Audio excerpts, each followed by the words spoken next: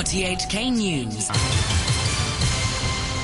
It's 1:00. I'm Susan Lavender. The top stories. The chief executive faces protests as she starts the Year of the Pig with a visit to Victoria Park. An investigation is underway after a light rail train and a bus crashed, injuring 25 people. And a US envoy heads to Pyongyang to prepare groundwork for a second Trump-Kim summit. While most of Hong Kong celebrates the start of the Year of the Pig at home, Chief Executive Carrie Lam has been out and about discussing some of the big issues of the day, while also facing protests. Timmy Sung reports. The Chief Executive started the day at Victoria Park, just hours after the conclusion of the annual Lunar New Year Flower Fair. She met cleaners who were taking on the mammoth task of cleaning up after the tens of thousands of people who spent Lunar New Year's Eve hunting bargains at the fair. But she was met by a small group of protesters led by lawmaker Chu Hoi-dik. They chanted slogans urging the government to do a better job of waste management. They want the government to merge the recycling units of the Environmental Protection Department and the Cleaning Division of the Food and Environmental Hygiene Department. Health Minister Sophia Chan, who joined Mrs. Lam for the visit, said the two departments were in communication with each other. From there, the chief executive made her way to the airport to greet passengers and staff on one of the busiest travel days of the year. There, she faced questions on some of the key issues of the day. Asked about missing documentation relating to the Shouting to Central Link project, Mrs. Lam said the government would be ready to act on the recommendations of a commissioner of inquiry. The commission is preparing a report into the alleged cutting of steel bars at Hong Kong Station, and is also been asked to look into how inspection documents covering 3 other aspects of the station project came to be lost. Mrs. Lam also acknowledged that a $500 million payment to the hospital authority to hire staff and pay overtime during the peak flu season would not solve the problems in the public health system. She promised to improve primary care so fewer people are admitted to hospital unnecessarily. The MTR Corporation has begun an investigation into what caused the crash between a light rail train and a coach in Hung Soi Kiu in Yuen Long yesterday afternoon. One angle of inquiry is that a red light may have been run. 25 people were hurt. Most of the injuries were minor, but 2 people suffered more serious injuries. The incident took place near Nai Wai LRT station. It involved a number 751 train heading from Tin Shui Wai to Yao Oi and a coach that wasn't carrying passengers. The driver of the coach passed a breathalyzer test. The US Special Envoy to North Korea is heading to Pyongyang in the next 24 hours for talks, which could set the agenda for a planned second summit between Donald Trump and Kim Jong-un. The visit comes as a UN report suggests North Korea is continuing to defy economic sanctions aimed at pressuring the state to give up its nuclear weapons. From Seoul, the BBC's Laura Bicker reports. The US President Donald Trump has praised North Korea for making tremendous progress towards denuclearisation as he prepares to meet Kim Jong-un for a second time in just a few weeks. But this UN report states that Pyongyang's nuclear and ballistic missile programs remain intact. Perhaps more worryingly for Mr. Trump, the report suggests that his maximum pressure strategy of imposing strict sanctions on the state may now be ineffective. Sanction monitors found there had been a massive increase in illegal ship-to-ship transfers of oil and coal.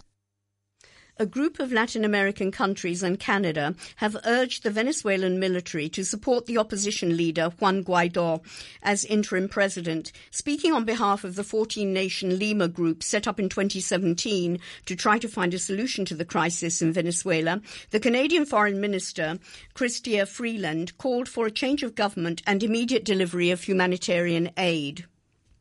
We have agreed, and I quote, finally, this is the countries of the Lima Group, reiterate their support for a process of peaceful transition through political and diplomatic means without the use of force. Canada's largest cryptocurrency exchange says it's unable to access digital currency worth millions of dollars following the sudden death of its founder, Gerald Cotton, in December. The BBC's Dave Lee has the details. Quadriga was a service that allowed the trade of cryptocurrencies. It was set up by Gerald Cotton, and he alone had access to the secure keys that protected the digital coins of 115,000 users. So when he died in December, millions of dollars worth of cryptocurrency was suddenly left inaccessible. According to court filings, Mr. Cotton's widow, Jennifer Robertson, had engaged digital forensics experts to try and recover the funds, but with only limited success. The case highlights yet again the immense risk of investing in the mostly unregulated world of cryptocurrency. You're listening to RTHK. The time is just gone 5 minutes past 1. 2 men are missing in the Australian city of Townsville, where thousands of homes have been flooded after unprecedented rainfall.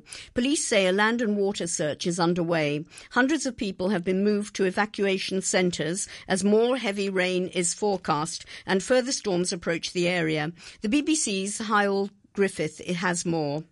More than 1,000 residents were helped from their homes over the weekend, but the flood levels are still too high to return and assess the damage. A year's worth of rain has fallen here in a week, causing the city's dam to reach more than double its capacity. The floodgates had to be opened, unleashing a deluge and causing chaos. The last major flood here was in 1998. It was dubbed the Night of Noah. This time, too, people are saving what they can, as the rain just keeps on coming. A new study has found that our galaxy, the Milky Way, is warped and twisted rather than flat and stable, as had previously been thought. The research by Chinese and Australian scientists has been published in the journal Nature Astronomy. With more details, here's the BBC's Naresh Kaushik. Astronomers created a 3D galactic map by measuring the distances to more than 1,300 large pulsating stars that together reveal the true story of the Milky Way. They found that the disk of stars twists up as it approaches the edges, far from the flat shape that scientists have seen in most other galaxies.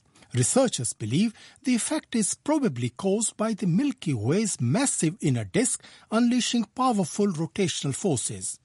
They say the twists are rare but not unique, adding that a dozen other galaxies are known to show similar patterns. Google's parent company Alphabet has posted strong quarterly earnings, but rising costs at the tech giant meant its share price fell. Just days after Facebook posted record profits, Alphabet recorded a rise in revenue to more than $39 billion, up 22% compared with the same period a year ago. The BBC's Michelle Fleury is in New York. Most of that growth was fueled by Google's advertising business, which accounted for $32.6 billion of Alphabet's overall revenue. But the company is also paying more to support its advertising business. The money it spends to get companies to place ads rose to $7.4 billion during the quarter, up from $6.5 billion a year ago. Investors were spooked, sending its share price down more than 2% in after-hours trading. Sport now and football. Liverpool wasted another chance to extend their lead at the top of England's Premier League. A subpar performance from Jurgen Klopp's men was punished in a 1-1 draw at West Ham. Here's how the BBC's John Murray saw the goals. Milner down the right. Ball into Mane. Mane turns and scores. Terrific finish. Smart stuff from Liverpool. Edge of the 6-yard box. One touch to control it. Shoots in on the swivel, and it's West Ham 0, Liverpool 1. Free kick is tapped, Snodgrass, then back to Anderson. Now the shot from the angle is in! Antonio scores! It's 1-1, and he's galloping his imaginary horse off towards the corner flag, Mikel Antonio.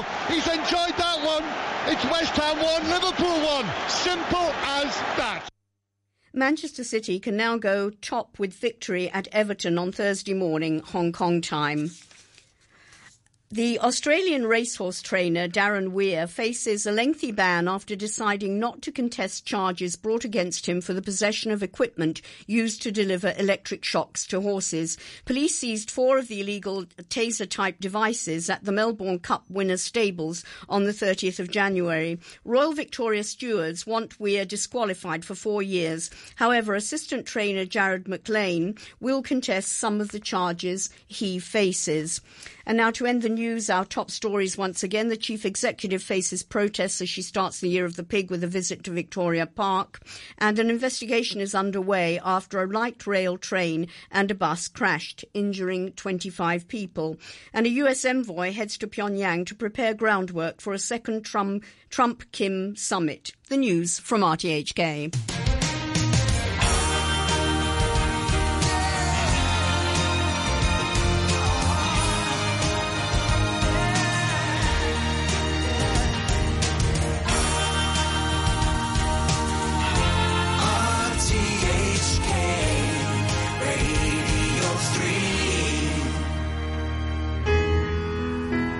Was my first love. Inspired by music lovers. Uncle Ray Cadero with a superb balance of vocal and instrumental classics from the last 6 decades, including the obligatory Solid Gold Elvis track. Or 2.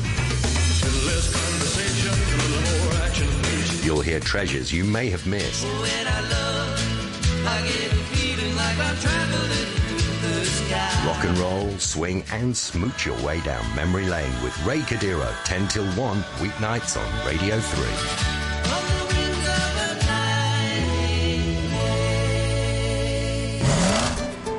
Drivers and passengers should wear seatbelts after boarding. Traffic accidents may happen no matter how short the journey is. The law stipulates that drivers and passengers of private cars, taxis, and public light buses must wear seatbelts if they're fitted.